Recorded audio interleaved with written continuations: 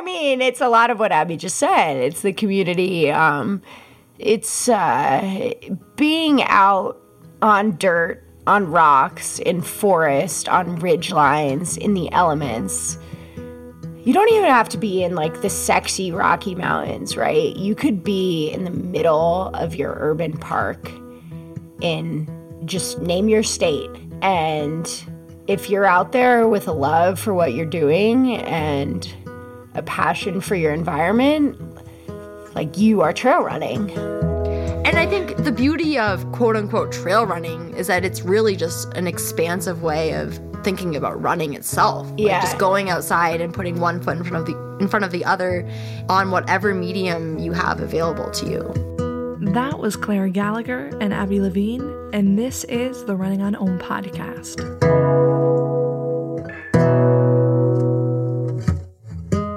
Hey everyone, welcome back, welcome to the Running on Om podcast. It's great to be in your earbuds. I'm Julia Hanlon, and as some of you know, in November 2019, just a few months ago, I returned back to podcasting after taking a break for 3 years. So why did I come back? Well, in this new chapter of Running on Om, I'm focusing on the stories of women in particular, women who've committed their lives to endurance sports and to the outdoors. I'm passionate about understanding and sharing how these women live and learn with a connection to their mind, their body, and spirit in their respective pursuits. Today, the two women who are on the podcast are forces of nature. Clare Gallagher and Abby Levene have been best friends for over a decade since meeting on their cross-country team at Princeton University. Now, they're professional trail runners and activists. I first met Clare and Abby in winter 2018 when we went on a trip to Ethiopia together to scout a route for a 100-mile relay, and I was left in total awe of them. They're not only accomplished runners, but they're passionate about using running as a platform to change the world through environmental and political advocacy work. Their friendship is really special. They have the capacity to laugh at and with one another, challenge each other, and lift each other up all at the same time. You'll definitely get a feel for that in their episode. They both live and train in Boulder, Colorado, and in the past few years, they've really lit up the ultra trail running world. Clare has won the prestigious Leadville 100-miler, CCC, and was the 2019 Western States 100-mile champion. Abby is a former national champion professional triathlete who took up trail running after stepping away from triathlon. Most recently, Abby placed 5th in the deeply competitive 2019 North Face Endurance Challenge 50-mile race, and I'm so excited to see what both of them do in 2020. In this episode, they recount how they met, their favorite runs with one another, why they're so passionate about trail running, and we get into their activism work for the environment and the upcoming 2020 election. We recorded this podcast last month in Boulder, and you'll find that there was a lot of laughter in it. If you're out on the run, washing dishes, or maybe you're on the bus to work while tuning in, let us know what resonated from today's conversation. Reach out on Instagram. We would all love to hear from you. Okay, friends, let's do this. Let's dive deep with the extraordinary duo, Clare Gallagher and Abby Levene.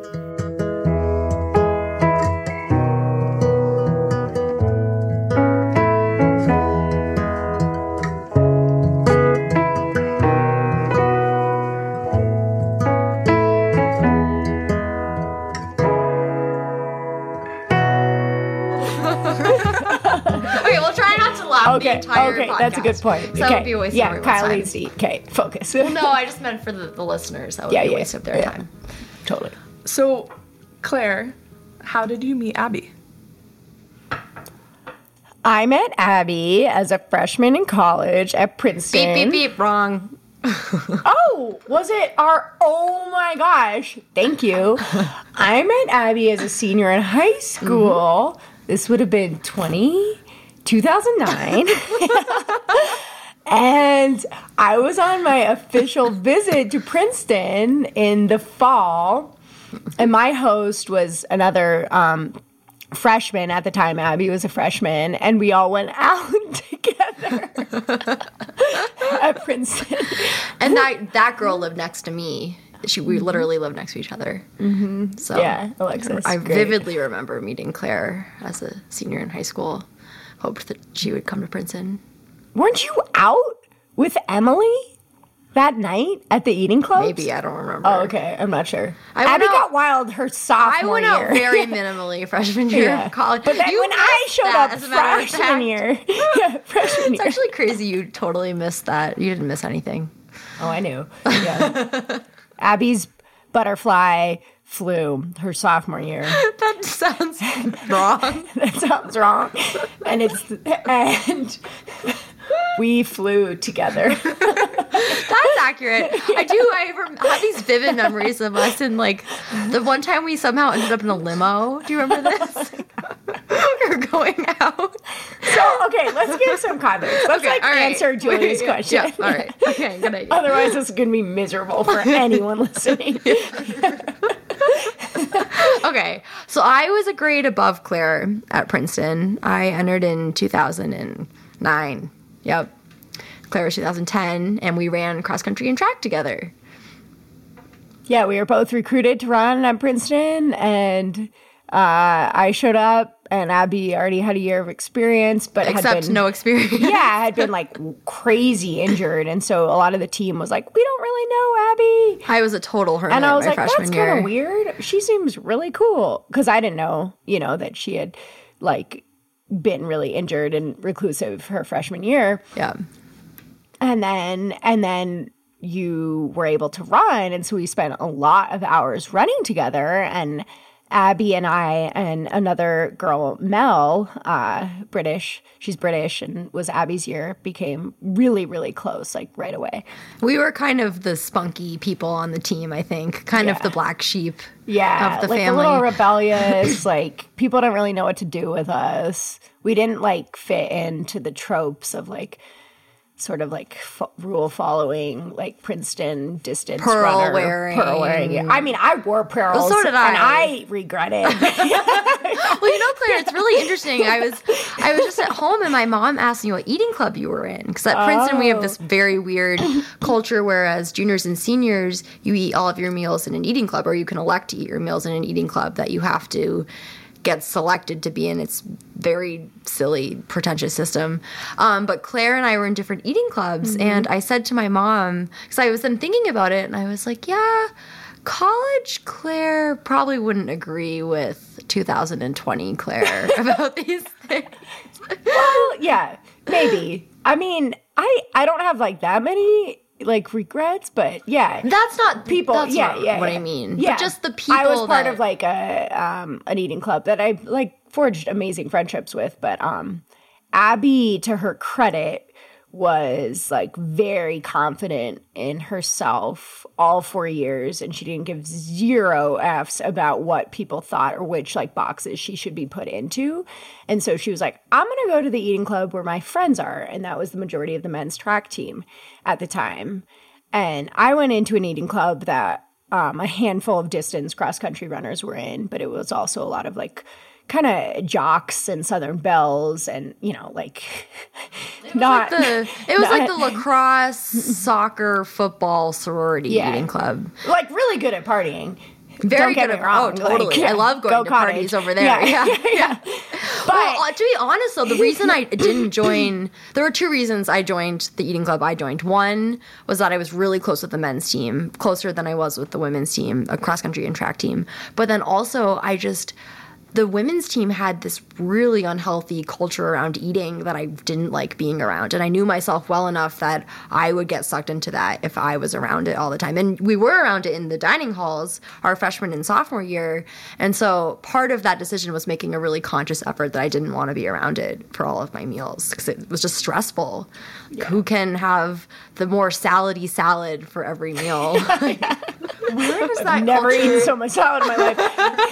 But I seriously, I just, like the reasons why I went into cottage are like 5 individuals, and all of those girls, and they're amazing. Oh, totally. But it's a credit to Abby of just being able to sort of step out of like a popularity contest type of scenario and be herself. And like, look at us today. We've been friends for almost a decade and we're like living the most rogue lifestyles you could imagine. Well, that's the only reason I brought it up. I wasn't trying to diss cottage at all. Yeah. It was just now that we live in Boulder and wear our Patagonia fleeces and pajama pants around town every day, I think sometimes it's hard to reflect back even at all on our college experience because it was a very different life. Yeah, than but we I live bet in most Colorado. people, I mean, you could relate to that, Julia, right? Like who you are 10 years ago, especially those weird 4 years of college, is like such a crazy social experiment.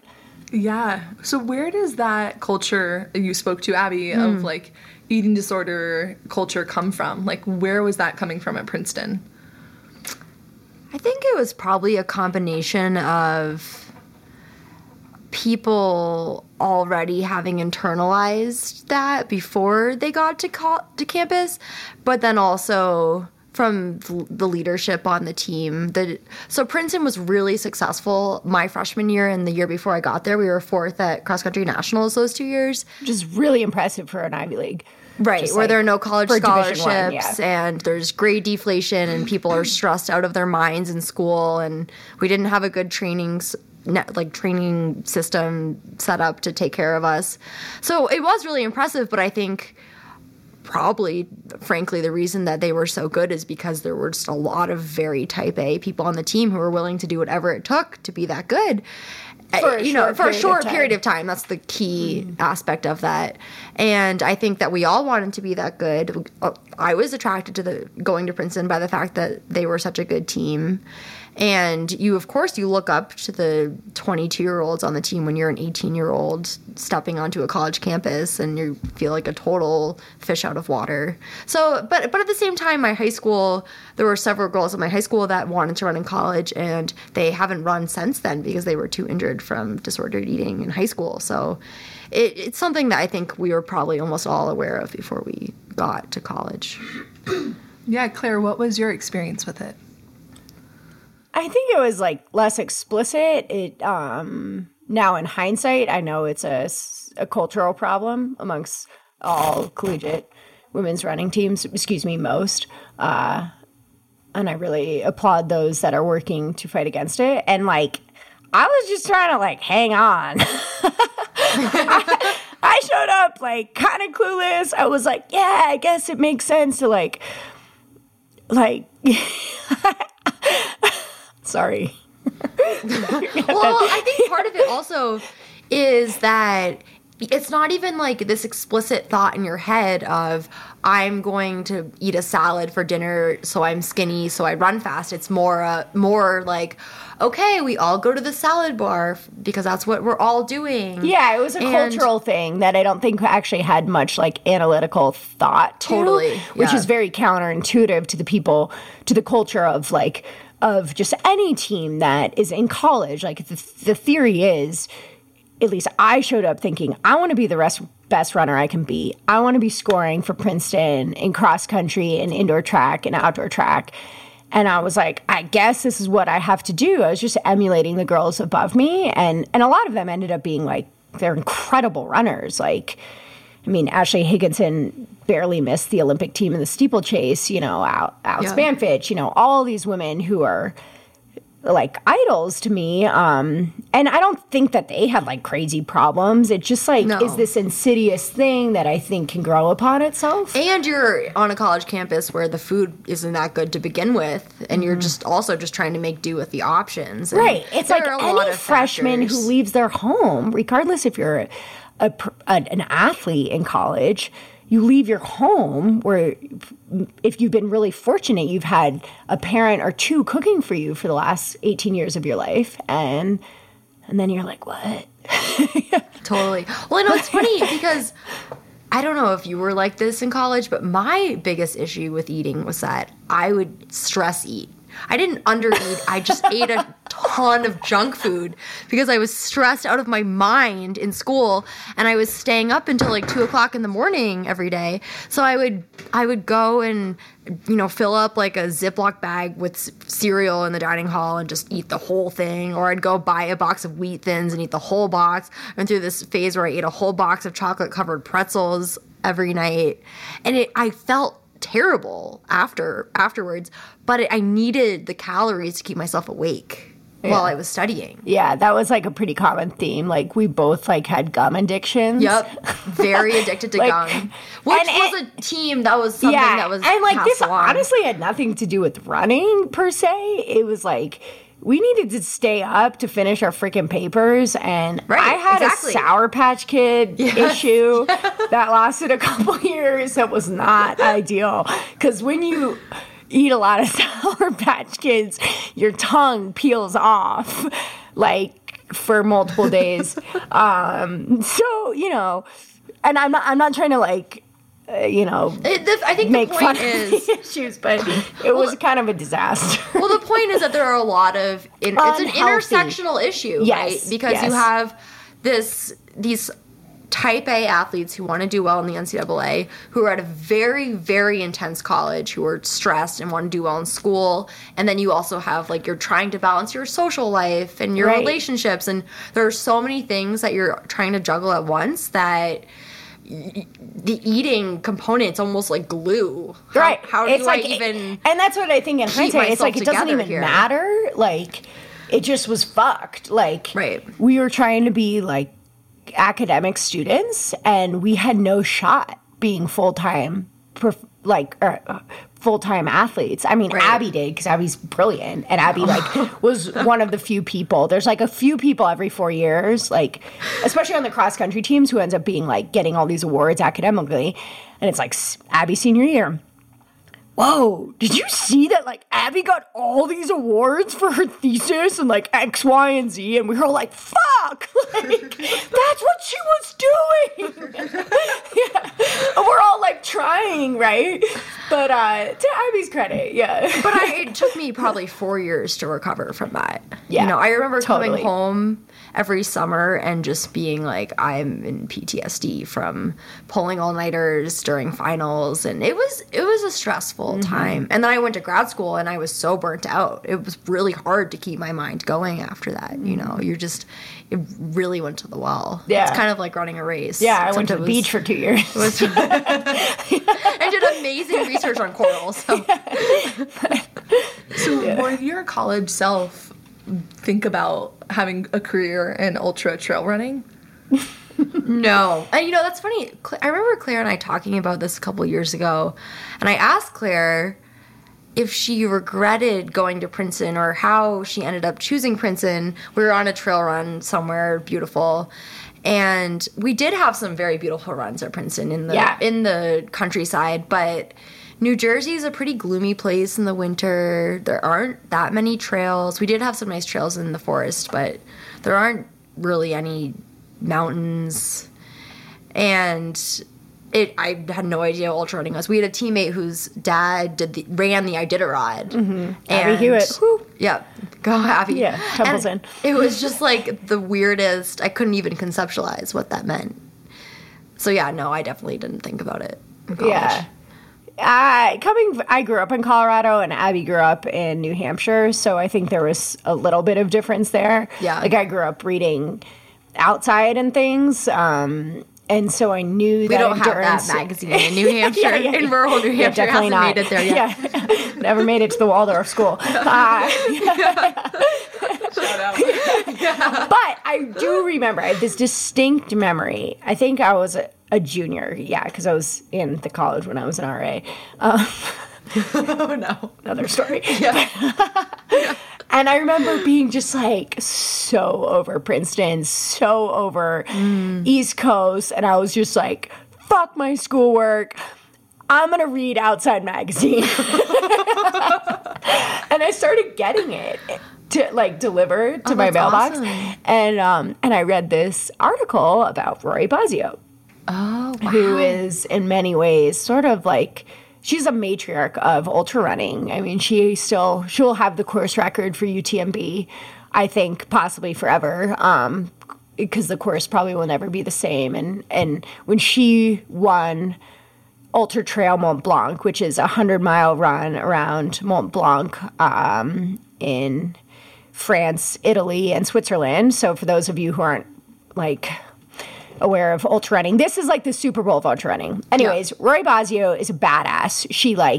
She dances, she wears bright colors, and she destroyed this run, got top 10 in the men's. And this article sort of documented that and just showed how carefree she was. And I was like, I dig this woman. Yes. And it's just like December in Princeton, New Jersey. And then I come back to reality. Which isn't bad, right? Like, I come from an immense place of privilege, but that knowing that world existed definitely was in my mind as an undergrad, and it trickled through the next few years of my life until I eventually actually took a stab at trail running and ultra running. So, but I will say, it's funny you have us here, Julia, because the reason I moved to Boulder was because I had one friend in Boulder. And I'm from Englewood, Colorado, which is like 45 minutes from where we're sitting in Boulder, Colorado. And I was moving back from Asia. I'd been there for almost 2 years. And I was like, well, I should just go live in Boulder with Abby. Yes.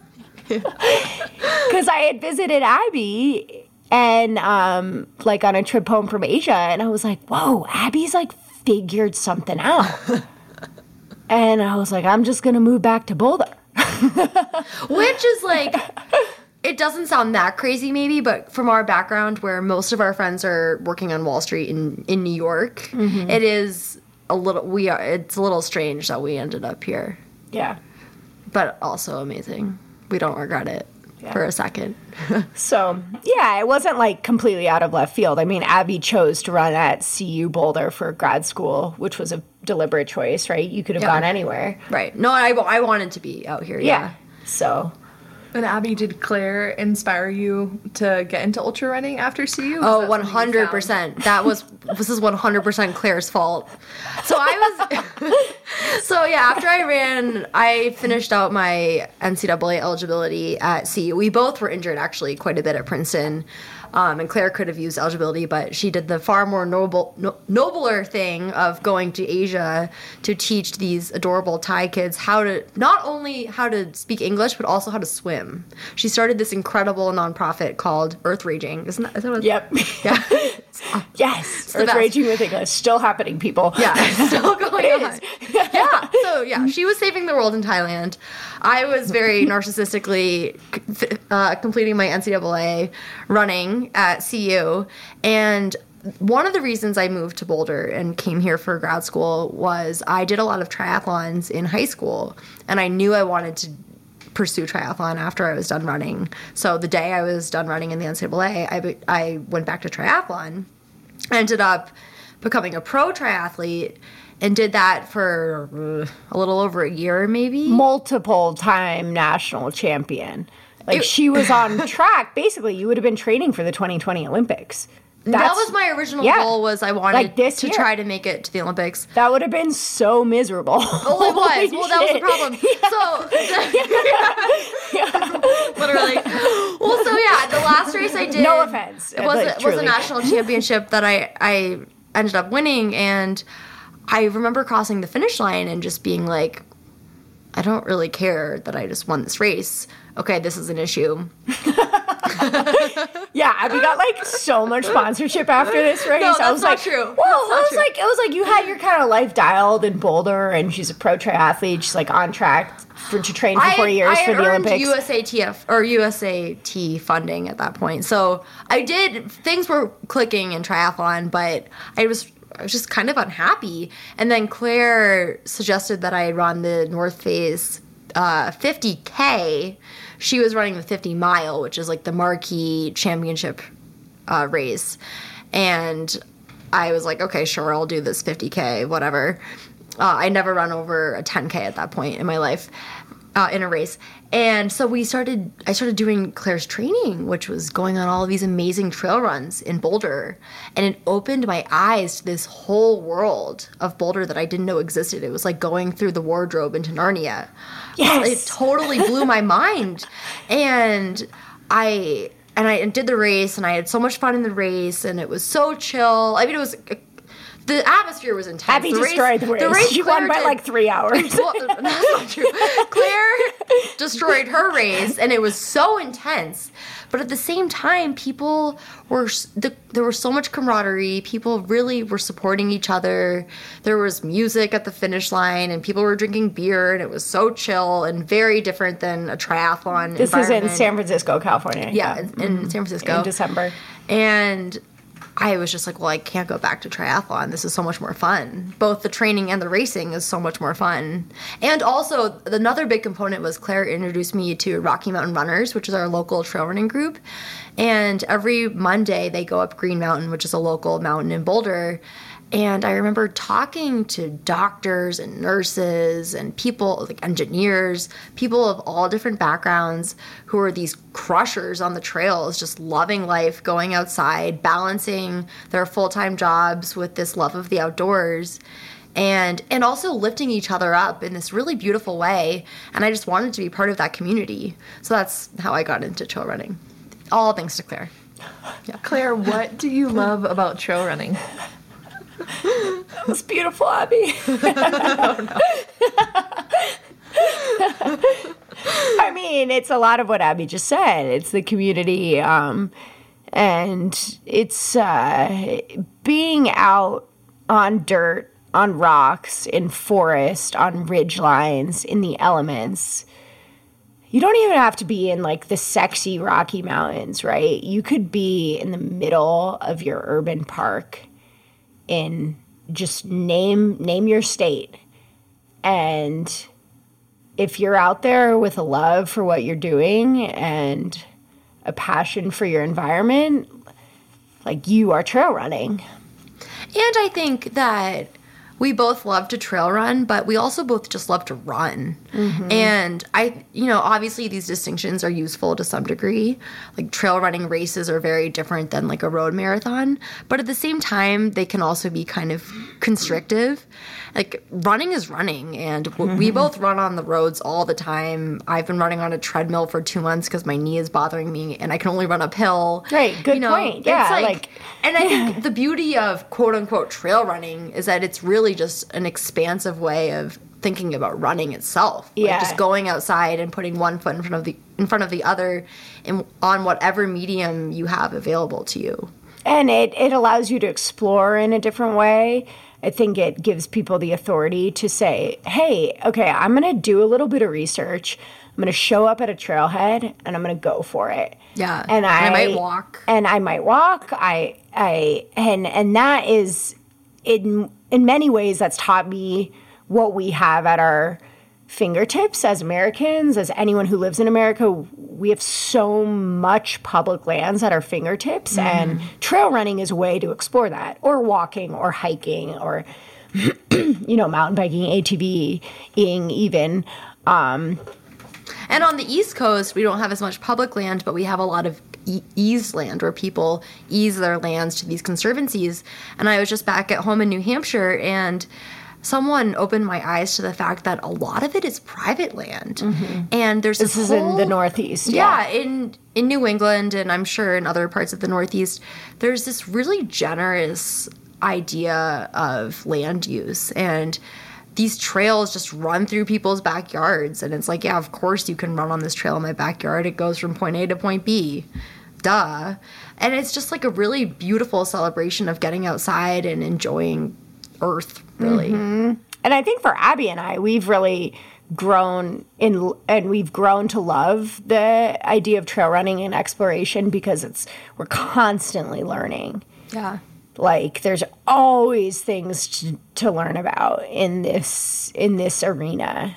Where should we go? What is the terrain like? Like, have you ever, gone up some trail that requires like a little bit of like hands on knees and like hands on rocks type of scrambling, and that's really exciting. And I think for us, it's like we can spend literally, we've probably spent like. We definitely have spent thousands of hours running together over the last, 10 years. Yeah. And there's something really amazing about discovering like what we're seeing and discovering America together. And also the history of it. I think I love it because Claire, I think we both love to learn about where we're running and the history. Who was on here, Native Americans, hundreds of years ago. Why was this important to them? How did they establish these ways to get to point A to point B on the East Coast? Then there were, cattle paths and sheep paths, and I just love learning about that. You feel so much more connected to the land, I think. And like more connected to the threats that we're seeing.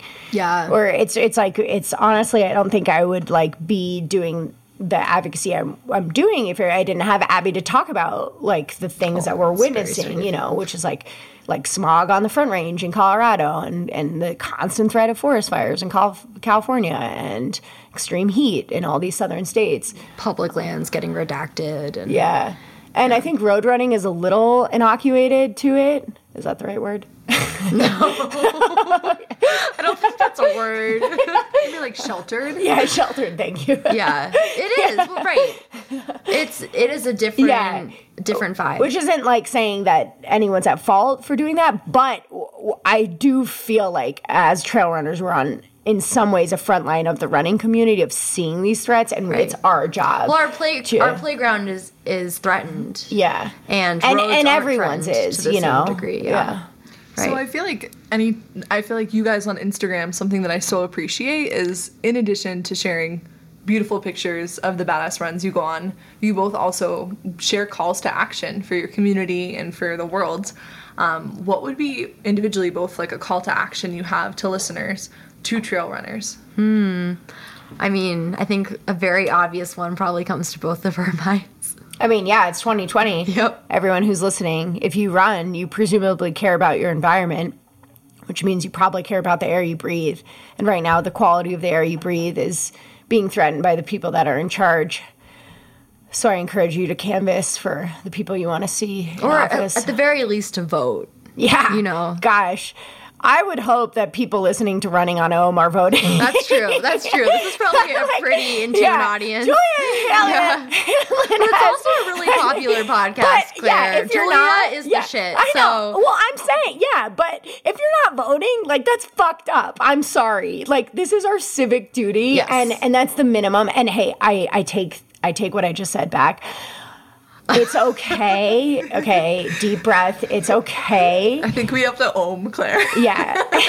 and we're omifying you now. I invite you to join all of us, hundreds of thousands, millions of people who care about the land and the air that we run in. And I really invite you to vote for people who care about climate. Yes, yeah. Yeah, I think. And, I mean, let's be explicit. We have the Democratic primaries in March. I'm going to be canvassing for Bernie in the next few months. He has the strongest climate record. That is what's protecting my ability to run. It's pretty selfish, but it's also altruistic in many, many ways if you look at Bernie's stances. And then, of course, we have the November elections. And this is where Claire and I see slightly different. I'm not sure who I'm going to vote for in the primary, but coming from, as I keep saying, I was just in New Hampshire, right across the border from Vermont, which is Bernie's home state, and it really struck me by how many Trump signs there are everywhere in Vermont and also in rural New Hampshire. And I just keep thinking about, okay, who can we elect who's going to beat Trump? Because he really does appeal to a lot of these people across rural America, and not only rural America, just across America. And so that's kind of what I'm trying to be most cognizant of, and I'm not sure what the answer to that is. But the point is, I really think that we all need to unite 100% as people who love I completely playing outside. agree with everything you're saying. And we want to protect the places we love to play. Anyone, to be honest, anyone is better than Trump who's running for president in terms of protecting the places we love to play. So let's vote for somebody who's going 100%. To do that. I'm totally with you guys. You both mentioned that, you've spent thousands of hours running together. Can you both take me to a run that's really memorable that you guys have shared together? Oh, there's so many. so many. Okay, I have First one that comes to mind. Okay. So this is maybe my favorite college memory, other than us riding in a limo. No, just kidding. Just kidding. It was a dark, rainy evening, and Claire and I both took a lot of science classes which had labs, so we often ran after the rest of the team. And I think our coach gave us headlamps to enable us in this endeavor. He lent headlamps out. I don't know if we used them. In New Jersey has a lot of streetlights. But I remember going on this run with Claire in the dark, in the rain, and we were trying not to get hit by cars, commuting home. And it could have been a really miserable evening if I had been by myself. It was horrible weather. It was objectively. I know exactly the run you're talking about. Yeah. We chose the most commuter heavy run we could have from Princeton. What we were thinking. Maybe we were trying to find the most light on the route. Yeah, I think that's what it was. It must have been. Mm-hmm. But anyway, it was objectively a miserable day, but it was one of my most fun evenings of my life. It was so great because we were in this kind of miserable environment together and just kind of doing whatever it took to get it done. Totally. And also escaping, college life. For right. Just that we talked about classes for a while. Yeah. Wasn't Mel with us? Yeah, I think our friend Mel, our British, Mel we love you, Mel. Yeah. Not that she'll be necessarily listening to this, but we still love her. Mel's living life. Anyway, I just it were those moments punctuating the intensity of just college life. The life we were living. And almost the more ridiculous the experience of running, the better. Mm-hmm. And that was one of those days. It was probably an 8 or 10 mile run, and it was all in the dark. Yep. In the piss poor rain, and we were just these little girls basically running through the streets of New Jersey. And granted, these are pretty bucolic suburbs, but there was the exact run, and we came back into the locker room and we were just yeah. And I'm pretty sure that was my freshman year, your sophomore year. Yeah. And that was sort of a seminal cementing of these are my people. Yeah. This girl's weird. Abby. This girl's clearly she's so smart. I can't stop. Yeah, but truly, and I was but she's normal, and that's really nice, and it's really funny how we look at where we are. I just want to add one thing to that, which it wasn't on this run. It was on another run so Claire did this thing. She doesn't really do it anymore, but she used to spit a lot on runs. I had a spitting problem. I don't know, maybe from chewing so much gum. I don't know. Yeah. But I remember running behind her with a couple other friends, and she and a couple of friends started calling me Spittoon Levene. I was literally the receptacle onto which Claire was spitting. It was many, many, many times that I was not hawking loogies onto Levene, but basically. Basically I would do a spit and 90% of that saliva would land on Abby. I am so grateful that you have kicked that habit. It was gross. Claire, what about you? What is a memory you have of running together? I have one. This was in Abby's transitional phase, so she was still a national champion triathlete. Right. And I had just moved to Boulder in the winter of 2016, 2015, 2016. And I was basically just yo, Abby, whenever you can muster a run, I want to join you. Because she had very strict run training for your triathlon programs. And then it was weird because you won a bunch of races that summer. And I don't know if that was before or after Leadville. It doesn't even matter. But I think it was before. Claire won Leadville that summer, for the record. The Level 100 race. Yeah. Well, and this was my catapult into professional ultra running. But I was Abby, you gotta come on this run in Silverthorne. Or it was actually in Frisco, which is in Summit County, Colorado, sort of the heart of a lot of ski resorts. But it was the summer, and we did the Peaks Trail. Yes. And Abby's like fast, man, right? She's in like 5K triathlon shape. And you were so chill in the forest. And we went out. I'm trying to think of this run very well. Molly was with us? No. Oh, okay. She didn't do it with us. Okay. This is another college friend. She might have turned around before. Yeah. Yeah. We love Molly. Yeah. Molly was a professional triathlete as well who stopped that summer. But anyways, so we're like out on this run, and Abby or I had a phone. One of us had a phone, and Abby was just like, like, there's this beautiful valley with forest, and it's, you know, it's the Rocky Mountains. It's gorgeous. It's the most beautiful place on earth. Single track. I love it so much. Like, pick any single track and you're going to be in heaven. And Abby was like, I gotta take a picture. Yeah, poor Claire. Claire was an angel because I was so excited. It's like in Nirvana. Yeah. Meanwhile, Claire's family has a house up there, so she's been there thousands of times in her life, and she's like, "Okay, Abby, get over it. Can we keep running?" Yeah. But it was a really like seminal moment that realized, you know, this type of experience, any type of out of body running experience is really important. You have to like honor that.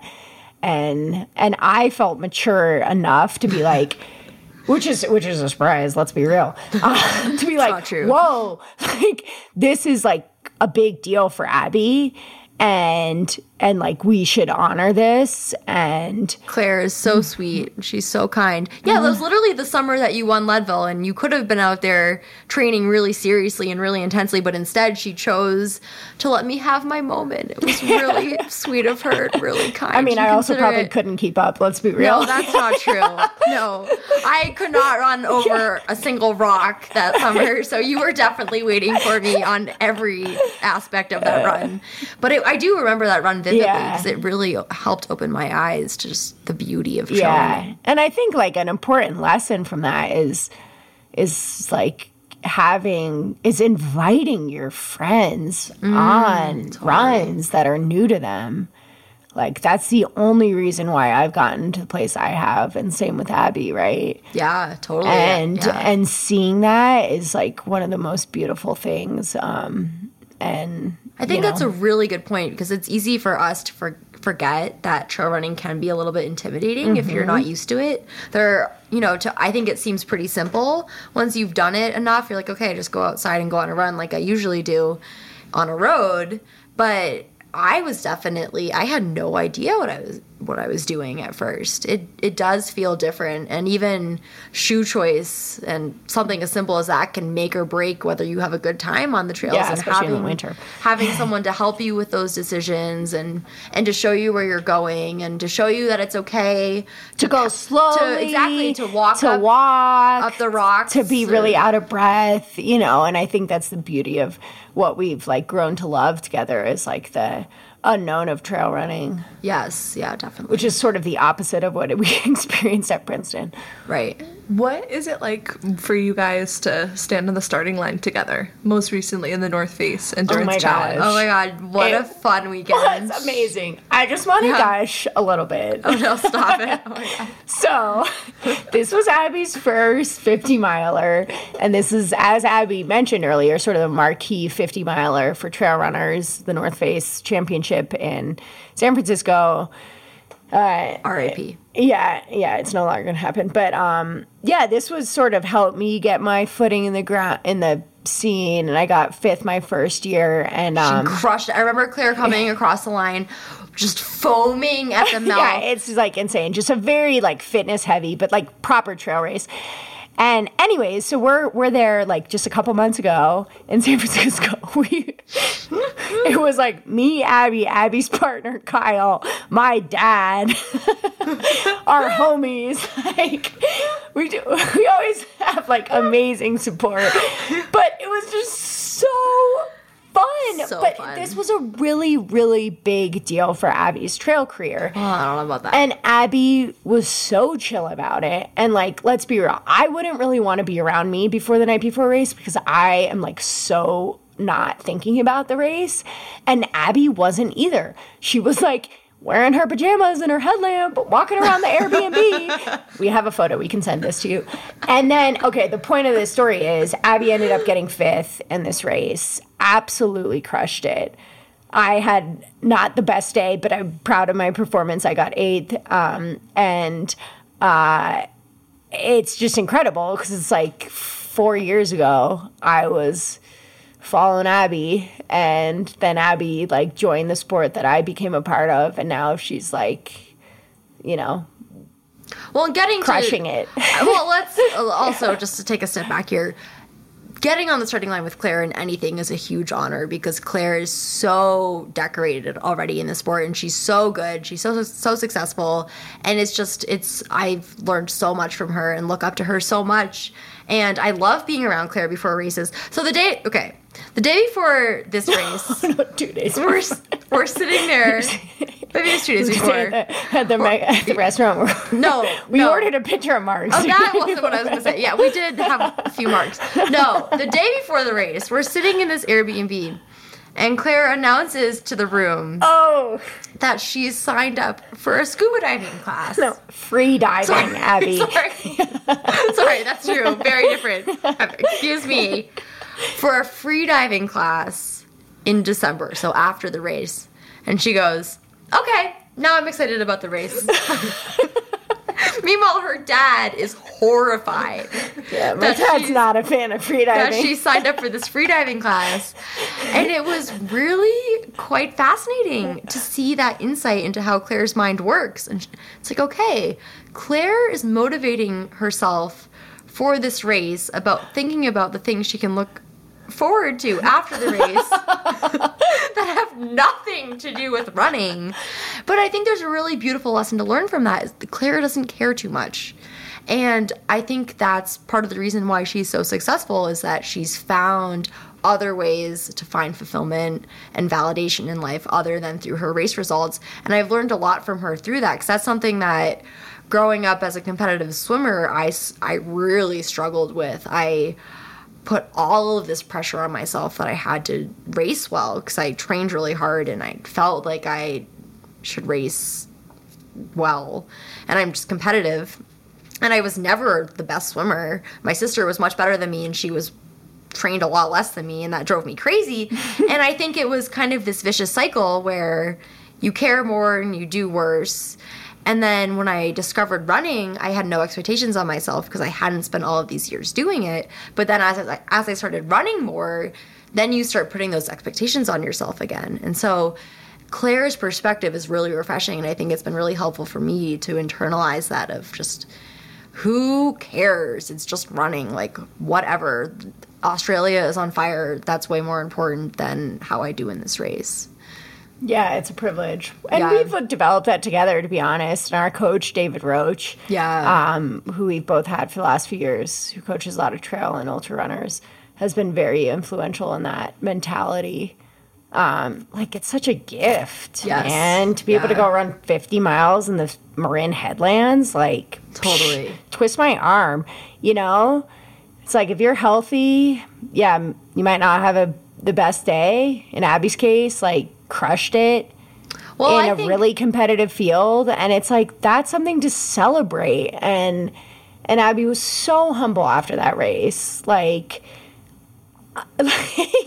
so chill. Clare was so humble. Clare's throwing up the whole race and still places top 10. So.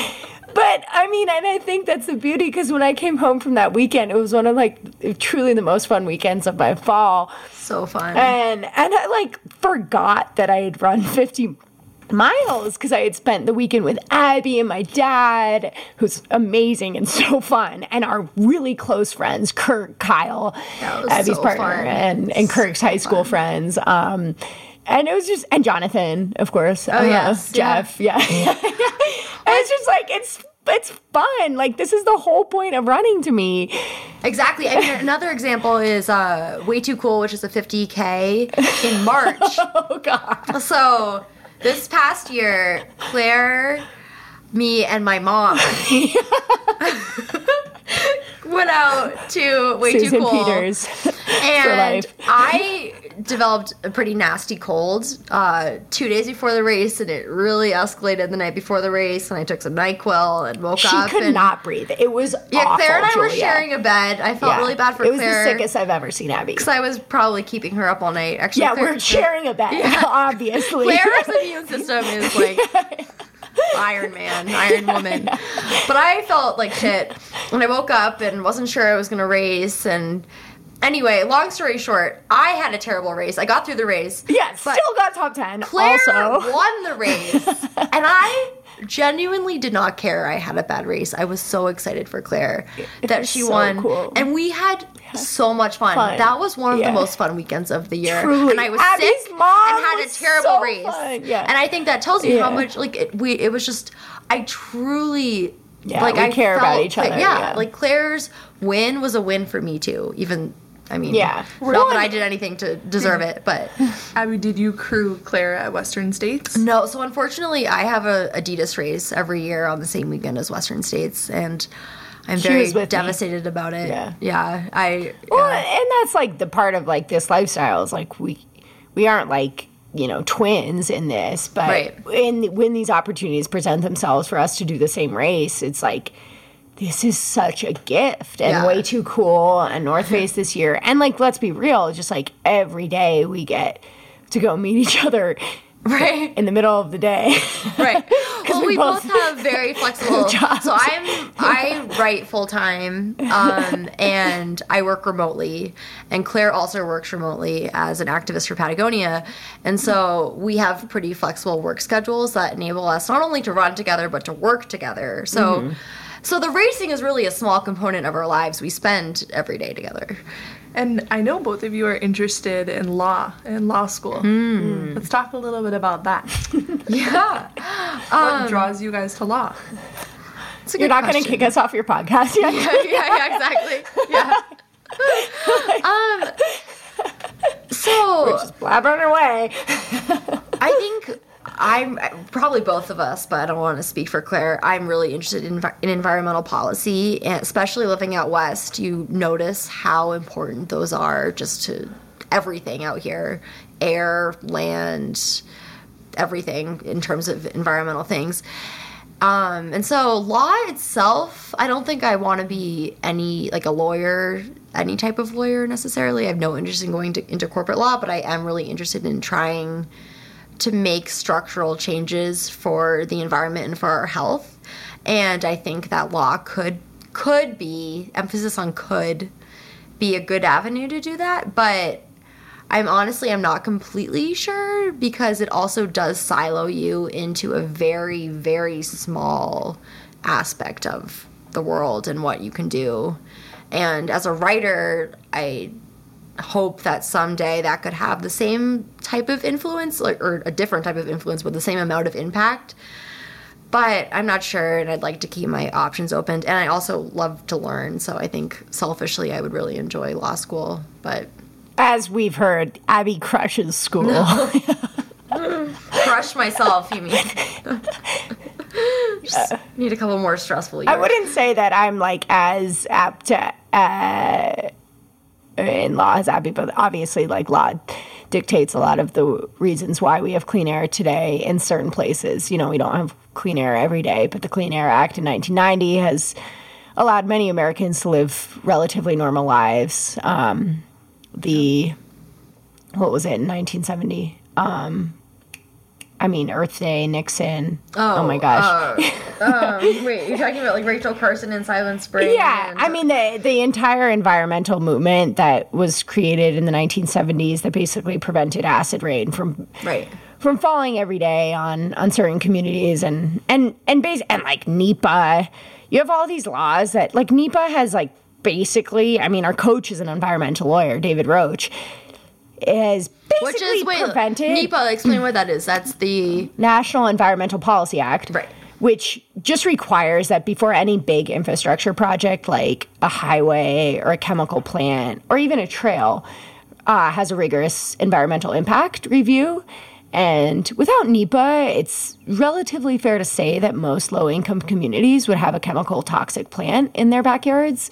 And we already see that in many, many communities.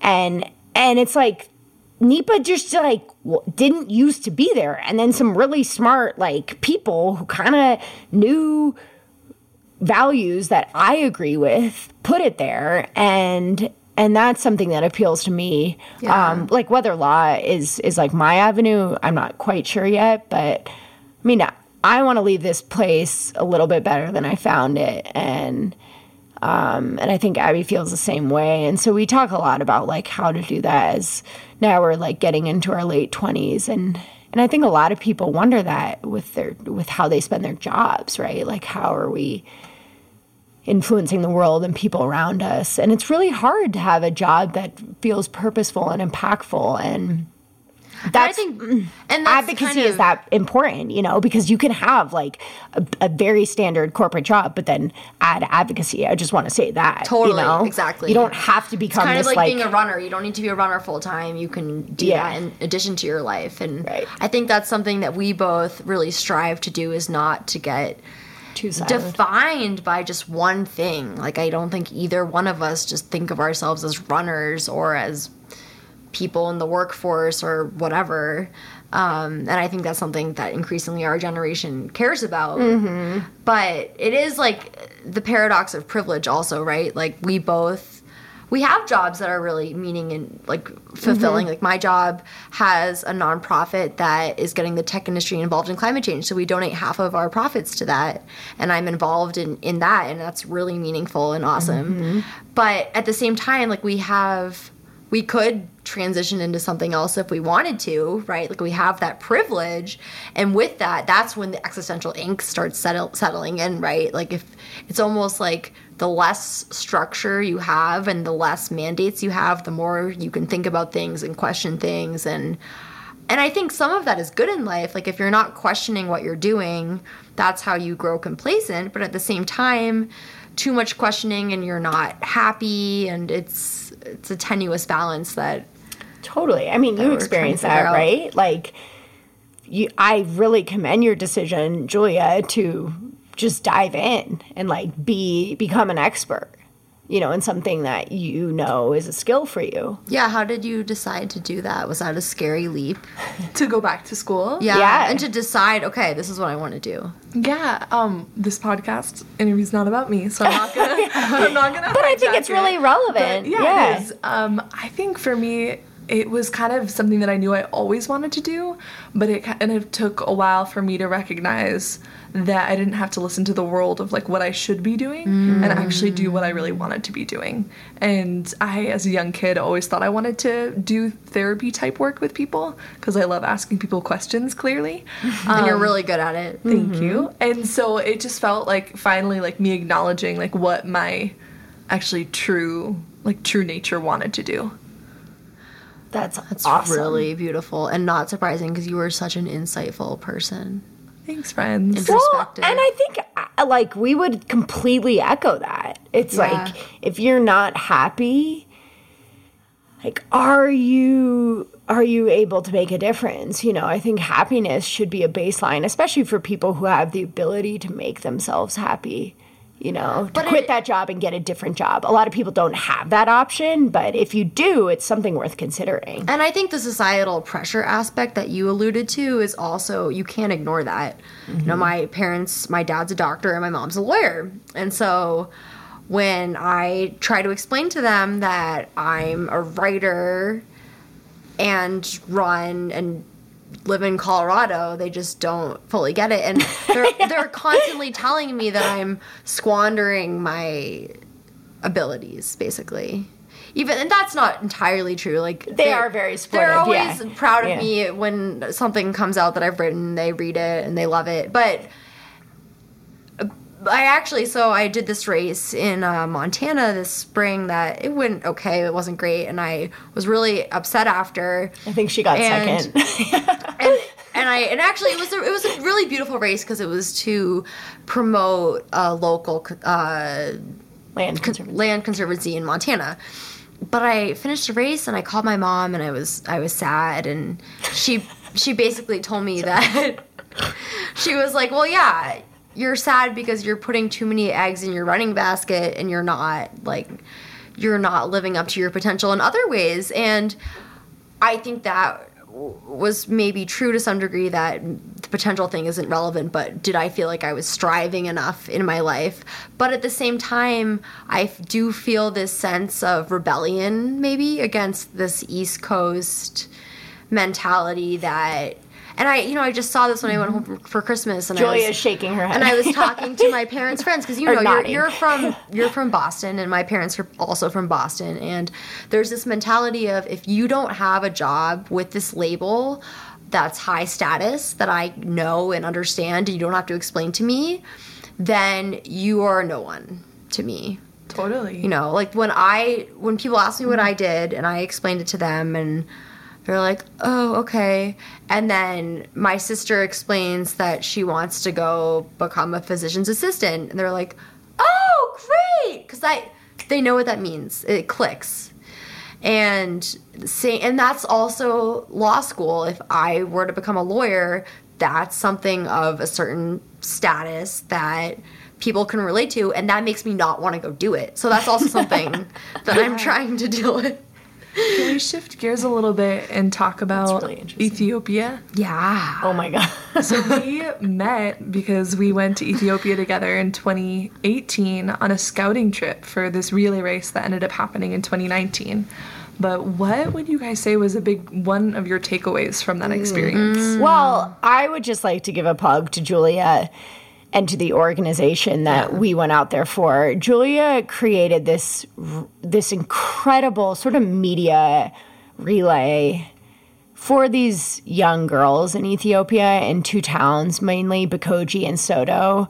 And they're girls who would mostly be married off at age 13 or 14 and stop school and have kids. And pretty much their lives as individuals are over, and this organization called Girls Gotta Run is changing that paradigm, and it's incredible. They have had so much success, and this one executive director, Kayla, she's a homie.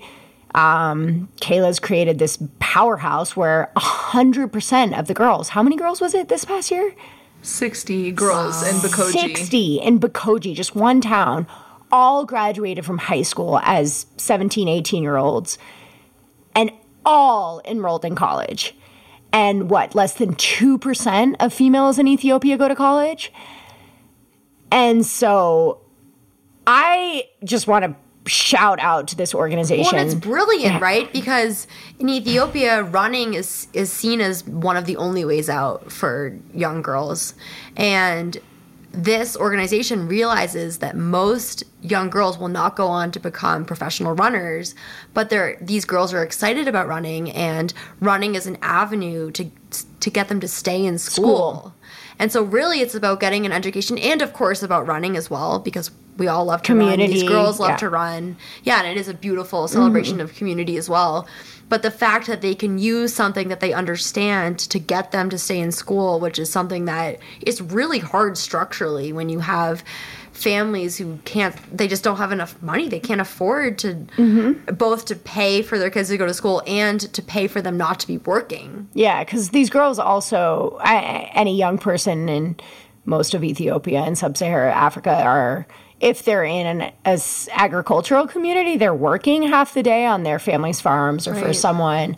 And so these girls have this insane schedule of, they go to practice, and maybe practices in the morning or afternoon. It kind of doesn't matter. But they go to practice, they go to school for half a day, and then they go work for the other half a day. And that, I mean, they're super fit because they're running in between all of those entities, which is not close. But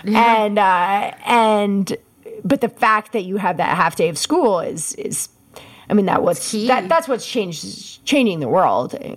Like educating women, especially in areas like Ethiopia and the surrounding countries, is one of the top 10 measures in drawdown in terms of solving climate change, is like educating women. And super kudos to Julia, who created this awesome relay with the girls. I would give much more credit to Kayla. And Kayla. Kayla's amazing. Yeah. Yeah. Well, I was really struck because we went and visited a school there, and the kids are really motivated. They wanted to be in school. Oh, yeah. They're just like you and I. Right, of course. And that's what I think. Well, and that's why it's heartbreaking to think about the fact that they might not be able to stay in school against their will. I mean, let's face it, there are people who have the privilege of staying in school who choose not to, right? Mm-hmm. These kids want to be in school. Yeah. And they might not be able to because their family can't afford for them to be in school. So the fact that Girls Gotta Run is funding these girls to stay in school is so instrumental for their lives. Yeah, and funding their moms to be in this financial independence program. So a lot of the moms have created their own businesses that are make them financially independent from their husbands, and it's so badass. It's like gives me chills. Yeah, and Julia basically invited Abby and I to go on this trip and try to help scout out where the race should be. And there was a super cool race, and gosh, what an amazing trip. Yeah, it was so amazing. Yeah, it was wild. It was wild. I have a lot of memories of Claire just like eating peppers. Oh, classic. Yeah. I was in heaven because the grain that's used in Ethiopia is teff, it's a gluten-free grain, and I'm a celiac, so I could eat like everything. The injera, which is this like big pancake-like bread that you put your food on, and it's basic. And we were there right before the Easter, and a lot of people in that area are Christian Orthodox, so it's actually like a different schedule than our standard Christian schedule, but anyways, people are fasting from meat during that time, so it was vegetarian food pretty much at every food place or restaurant. So we were just like chowing down. Yeah, there was a lot I thrive on that kind of thing when I travel. Just flush it out. So for 2020, what races, what travel is on tap for you two? Together or separate? Well, I would like to say that once again, I am very devastated that I will not be able to be at Western States. I need to figure out a way to get around this. It's okay, Abby. At some point. No, really, though. This is something that's really important to me, and life is short. Abby. And I would like to be there for Claire at Western States at some point. I have no interest in ever running Western States. It's too hot. Too goddamn hot for me. But I will go and support Claire. Maybe we'll see if she'd ever want me to pace her or happy to crew, whatever. But anyway. Abby is sponsored by Adidas, and they have a race in Austria at the same weekend. So she'll be there. Yeah. I'll be doing Western States again, which I'm very excited about. Amazing community. And my years focus a lot on the 2020 elections. So I was serious when I was like, get involved. Google who you care about, what you want to get involved in. I'm not going to be racing in Europe this year to support the fight we have at home. I'll be doing one race in Europe, mostly because I kind of have to. Well, actually, 2 races, now that I think about it. To be honest, Did you get into CCC? Yeah. Oh, great. Oh, this is great. Okay, this is cool. Yeah, so... Yeah. I support Abby doing whatever she wants. but like Claire, I mean, I love racing in the U.S. and I like staying local, and I think that's an easy step we can take, right? Like fly less and fly internationally less, and I like American trail running is amazing and racing is incredible. We don't need to go over to Europe all the time to race, and so I really would like to when you're even very if it's conscious a moral about that. stance, and I mean I was thinking about it today. You can't fault people for doing their jobs, No, definitely not. But I think educating people that a flight across the pond it negates the fact if you're a vegetarian, right? Like one flight across the pond, you're flying across to Europe 4 times, that's. Like, it honestly just doesn't matter that you are a vegetarian. Exactly. No, literally. Yeah. Well, Abby and I talk about these things a lot with, our carbon footprint. Yeah. And it's part of the cultural narrative, too, because so Adidas is a German company. My manager's in Germany, and they care a lot about European racing. And to me, that's a very, what's the word when it's not for America? Eurocentric view, because we have incredible races in the U.S. And how do we promote those? By top American and running them. American runners racing them. Like, why not?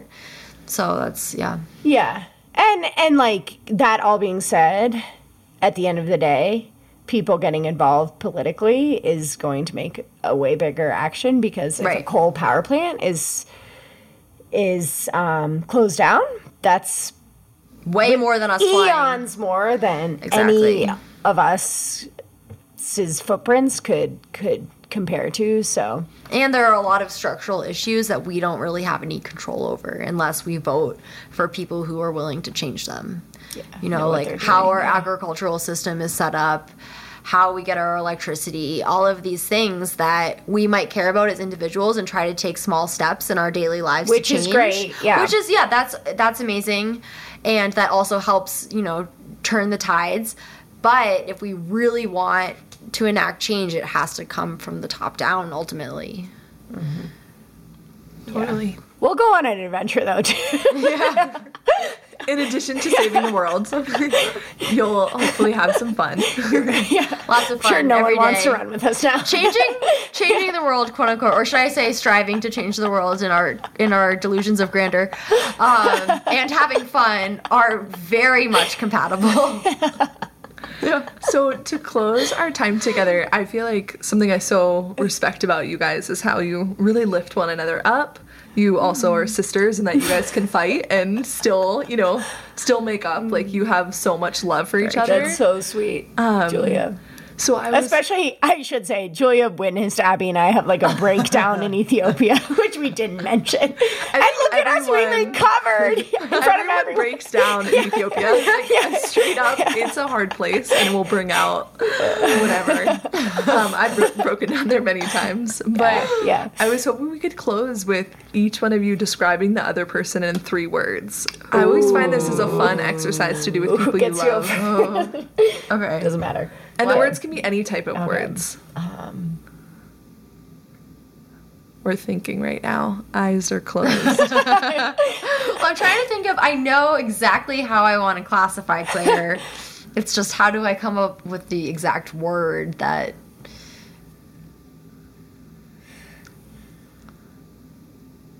Okay, I have it. All right, you go. Oh, God. And you can't change your words now, Abby, after hearing. Okay. And you don't have to do alliteration. I win. Oh, dear. Brilliant, beautiful, bold, Abigail Levene. Ba-dum-cha. That was very kind and very inaccurate. Abby. Gail.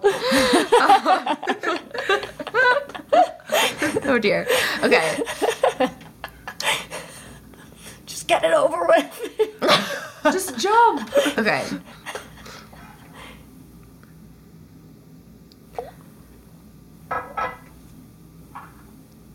What is the word that I'm trying to think of?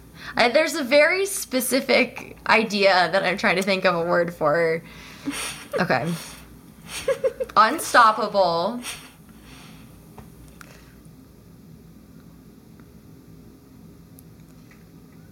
Incandescent. Abby's vocabulary. Unstoppable is a very normal word. Okay. Incandescent. And...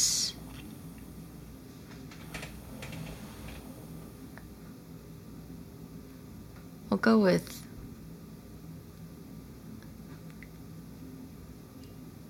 glittering. Aww. So it was beautiful, bold, and brilliant for Abby. And Claire. Unstoppable, incandescent, and glittering. And really what I'm trying to get to, there are a couple of things. Sorry, you had 3 words, but I want to explain the idea because I don't have the words that explain Claire perfectly. But it's that Claire, it's like she's this ball of fire. Literally, that you just cannot stop. Both for good and for bad. Usually for good. And you see this when she races. Claire clicks into this headspace that nothing is going to stop her. And I can be watching Clare in a race in person or just following her online. And once I get to a certain point in the race, I'm like, okay, Clare's going to win. You just know, like, nothing is going to get in her way. And she made a comment about this before the North Face to her dad. She's like, okay, well, if I get to this point and I'm at this time, it's good. Like, she just knows that she can click into this space where she's this ball of fire that's just gaining momentum, like crashing towards something, and it's going to explode into this beautiful, like, tapestry. No, Abby, you're beautiful. Anyway, so that was... Stop stealing my words. Okay. And the other is that she just, along with this ball of fire that's raging towards something, she lights everyone up around her. That's so sweet. This is so why true. Abby is brilliant. And I'm not saying this. Literally, I can say one thing and I sound so basic. Like, what do you mean? Basically, our runs go with, like, me sounding really basic, and Abby has, like, sorry, I'm eating one of Julia's delicious cookies. They are really good. And Abby has, like, this articulate way of putting something. Also, I don't think the 3 words said it, but I will want to say this. Abby gives the best advice of anyone I know. That's sweet, since you most of the time don't take it. And I will acknowledge that I usually ignore her advice, especially when it comes to relationships. And she's always right. And it's been like year after year after year where it's like, whoa, like Abby knows something that I don't know. I think it's just that I know you well enough and I have an outside perspective. And likewise, I mean, you give me the same type of advice. It's just not as good, but I interviewed Jenny Jurek earlier this week. Oh my God, I love Jenny. We love Jenny. Her. Yeah. I love her so much. She is an amazing human. But she told me to ask you guys about your dating lives. Oh my God. Great. Okay, Jenny is also the biggest gossip. You can put that in her podcast. I love Jenny. I sometimes babysit for Jenny's 2 adorable children, and yeah, she and Scott, her husband, are true gems. Mm-hmm. Okay, well, I'll just briefly tell you that this, I don't know if this should be public knowledge, but when I started dating my current partner, Kyle, she told me that Kyle, as opposed to some of the older men in Boulder who do a lot of running outside shirtless, who are raisins, Kyle is a grape. That's all you need to know. Okay, raisin versus grape. So when you picture Kyle, he has the softest, most subtle skin. No, what's the word? Subtle? How do you say it? Supple? This is why I need Abby. Supple, thank you. And granted, this is Kyle's Abby's boyfriend, but he is my sunshine, okay? For the record. He is Claire Sunshine. I love this guy. Yeah, he is amazing. He brings out the best in Abby. He supports Abby. He makes us coffee at ungodly early hours. Yeah, he supported some stupid runs of ours, and he's amazing. And that's huge. I'm like so psyched to be psyched for your friends' partners, right? True. Yeah. I loved him. Yeah. Can we talk about Claire's? Nope. Off limits. Well, yeah.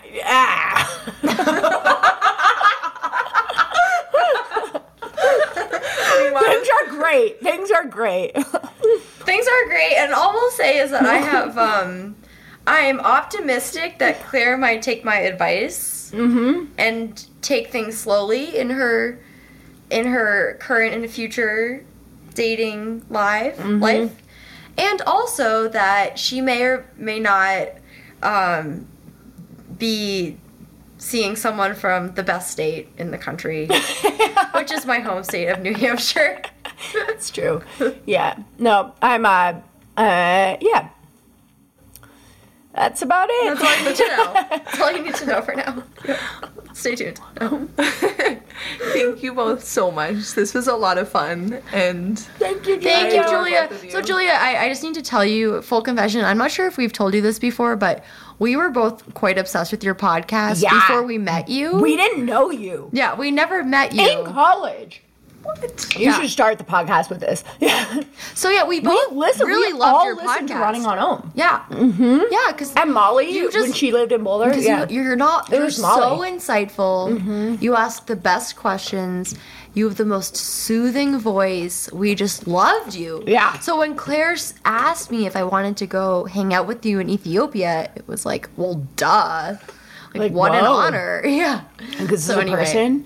Fun fact. Yeah, so thank you for bringing your podcast We are long-time fans of your podcast, yes. Yeah. Thank you both. I'm blushing. Yeah, the running world is lucky to have you. Yeah, I'm really lucky. And I really support your hiatus. I think that's a beautiful, thing to be able to, step aside and then come back. Yeah, I didn't think I was ever going to come back, actually. Yeah. So. After Oregon. Right? Yeah, after Oregon and my kind of health challenges, and I just was totally burnt out and not doing well, and so I kind of had to really get offline to recharge and to refocus, and I think for me in coming back to the podcast has so much been about, I've refocused it now to just focus on women's stories and outdoors and endurance sports, because I've noticed there's just, it feels like so many, it's such a male-dominated space. It is. We talk about this a lot. World. Yeah. Well, and the running podcast world is extremely male-dominated in a very, very insular way. Yeah. So, thank you so much for sharing different stories. We really appreciate it.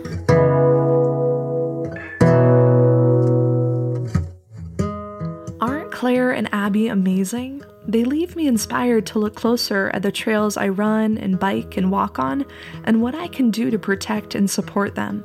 Please visit this episode's show notes on runningonohm.com to learn about the advocacy work that they're doing and how you can get involved. Both Clare and Abby also share daily on their Instagram about ways you can use your voice for change, and connect with us on Instagram and let us know you tuned in and what resonated. At the heart of this podcast, it's about creating community, a place for women's voices to be elevated and celebrated by everyone. 3 very simple ways you can help support this podcast, and in total are going to take you less than 3 minutes, are first to leave a review of the podcast on iTunes. If you've already left a review, I am forever grateful. And if I reach 1,000 reviews by halfway through 2020, that's going to be June 2020, I have a very exciting surprise in store for the Running on Ohm community. Second is pretty simple. Subscribe to the podcast on iTunes or Spotify.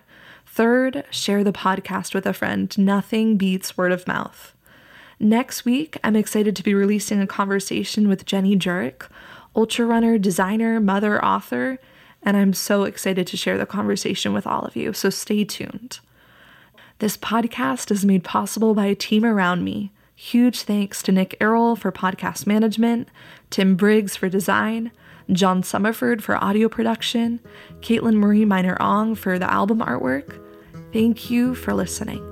Lots of love and gratitude.